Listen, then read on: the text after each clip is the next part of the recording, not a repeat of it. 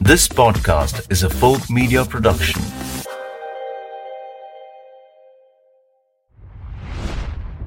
Locked in.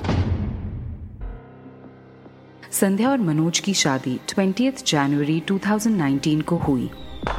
The new bride and groom moved in with his family, a mother and a sister-in-law. शुरुआत में तो सब ठीक था. They were fascinated with her, the new bride. A brief honeymoon phase of sorts. पर फिर it didn't take long for things to change. गाली गलोच, ताने वाने. संध्या को ऐसा लगा कि शायद उसमें कुछ कमी रह गई होगी, उसमें कोई प्रॉब्लम है, शायद उसकी गलती होगी. उसने कुछ नहीं कहा, बस यूं ही कुछ महीने और चलता रहा. एक रात की बात है, मनोज ने संध्या पे हाथ उठाया. She was stunned. That moment froze, and her first flash of memory that came to her mind was the day they got married. Those moments, all the happiness. She just thought, she wished she had known better. She felt disappointed, dejected. Sandhya thought that maybe letting the other women in the family know would make a difference. उसने ये बात अपनी सास और भाभी को बताई तो पहले उन्होंने बात को अनदेखा कर दिया और फिर कह दिया कि अगर घर संभालना नहीं आता तो शादी क्यों की. जब मनोज को ये बात पता चली तो उसने संध्या पर फिर हाथ उठाया, पर इस बार वो रुका नहीं, मारता गया. सारे दिन की पूरी फ्रस्ट्रेशन, अपना बिजनेस ना संभाल पाने का एंगर संध्या पे निकाल दिया. बीवी थी उसकी, क्या कर सकती थी. Sandhya was dependent on Manoj for running the household. Manoj ने उससे पैसे देना बंद कर दिया. The in-laws didn't help either. हर तरफ से प्रेशर बढ़ रहा था. The abuse kept piling on. Sandhya चुपचाप अपना काम करती रही. She did all the work, be it सफाई, कपड़े धोना या फिर slogging away in the kitchen. वो शादी का दिन was a distant memory now, a time long gone by. ये गाली गलोच और पिटाई उसकी रियलिटी बन गए थे. संध्या इस सब से बाहर निकलना चाहती थी, but then she would be reminded of her parents, all the expectations they had. Sandhya needed a way out. 1 साल बीत चुका था कि मार्च की एक शाम टीवी पे न्यूज आई कि कोरोना महामारी के खिलाफ संपूर्ण लॉकडाउन होने जा रहा है. हिंदुस्तान के हर नागरिक को बचाने के लिए, आपको बचाने के लिए बाहर निकलना मना था. संध्या उन्हीं 3 लोगों के साथ एक मकान में फंस गई जिन 3 लोगों को वो एक आंख ना भाती थी. कुछ दिन बाद पति का ऑफिस जाना भी बंद हो गया. वो पूरा दिन घर पे बैठने लगा और वो भी बिना कोई काम के. घर पे पैसों की कमी थी, हालात खराब होते जा रहे थे. संध्या फंस चुकी थी और निकलने का कोई रास्ता नहीं था. Unfortunately, she was locked in.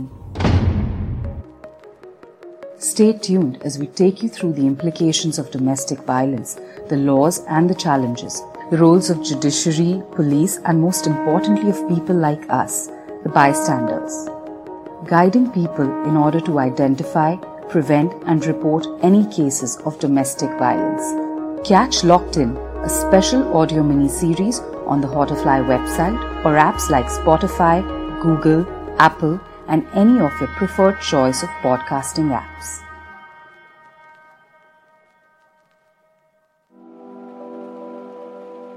Welcome back.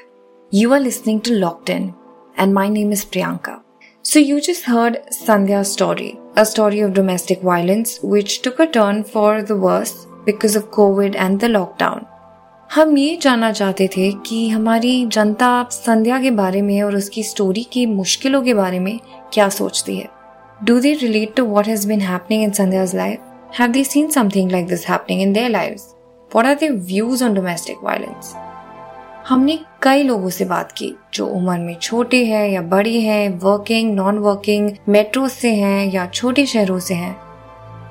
Hello, मेरा नाम मेघा है और मैं जलंधर से बीकॉम कर रही हूँ. Hi, I'm Zaina. I'm from Bombay and I'm currently studying in New York. Hi, my name is Yogesh and I'm from Bombay and I'm a marketing consultant here. Hi, मेरा नाम सोनू है, तो मैं मुंबई से हूँ. Hi, my name is Amit Trivedi.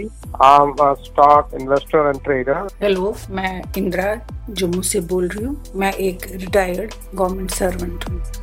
What did you think of Sandhya's story? Almost helpless at this inside the house, and she can try talking it out. संध्या की कहानी सुन के मुझे बहुत बुरा लगा. वायलेंस सहन करना अच्छी बात नहीं होती है. जितना तुम सहन करोगे उतना वो तुम पे हद जताएंगे, तुमको मारेंगे. I feel bad for her, honestly. Starting में जब उसने कहा कि बड़ा अच्छा टाइम था जब उसकी शादी हुई, वो बड़ी खुश थी. फिर उसको धीरे धीरे पता चला कि उसकी जो मदर इन लॉ है वो भी मतलब उसको आई टू आई नहीं देखती है, उसकी सिस्टर इन लॉ भी ऐसी है, एंड इवेंचुअली उसका हस्बैंड भी ऐसी हो गया. तो वो थोड़ी सी डिस्टर्बिंग सी सिचुएशन थी. आपके हिसाब से संध्या को क्या करना चाहिए? मेरे हिसाब से तो संध्या को तो आवाज उठानी चाहिए थी. So initially, I think what she did was the most sensible thing, that she like went to her mother-in-law and her sister-in-law.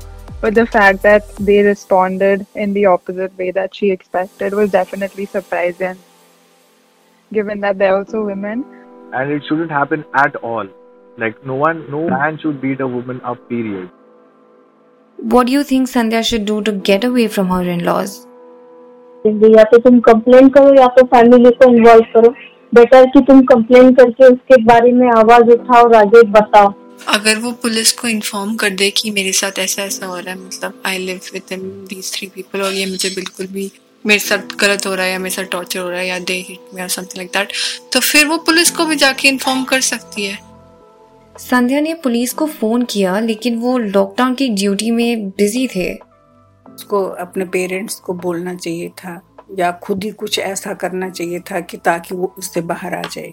What I would do is then I would obviously contact my own family members, because I think it's important to talk to someone about this rather than keeping it to yourself. तो कुछ तो system होगा ही, women cell होती हैं हर जगह पे, उनसे contact करिए. सबसे पहली बात तो अपने किसी जान पहचान या अपने किसी फ्रेंड को बताइए. सो संध्या के पास फोन तो है पर उसका पति तो उसको रिचार्ज करने के लिए पैसे भी नहीं देता. So no calling, no internet, no WhatsApp, no chats, no text. क्या उसके पास कोई दूसरा रास्ता है?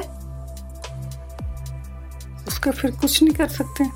तो फिर क्या ही कर सकते हैं उस टाइम पे. तो फिर उसको A situation where like it's going to be difficult to contact anyone, and the fact that this problem is increasing, it's definitely something that should concern everyone. Okay, do you know what a protection officer is? No. I've heard of the concept. I don't know whether it exists in India or not. I'm sorry. नहीं, मुझे नहीं पता. What's your understanding about the Protection of Women Against Domestic Violence Act 2005? अगर कुछ भी कोई भी violence against domestic violence against women होती है तो उसमें वो पुलिस में जा सकती है, वहाँ अपना कंप्लेंट दर्ज कर सकती है, तो पुलिस उसके खिलाफ एक्शन ले सकते हैं. हाँ, ऐसा कोई एक्ट है, मुझे पता भी नहीं था. No, I don't. I'm sorry.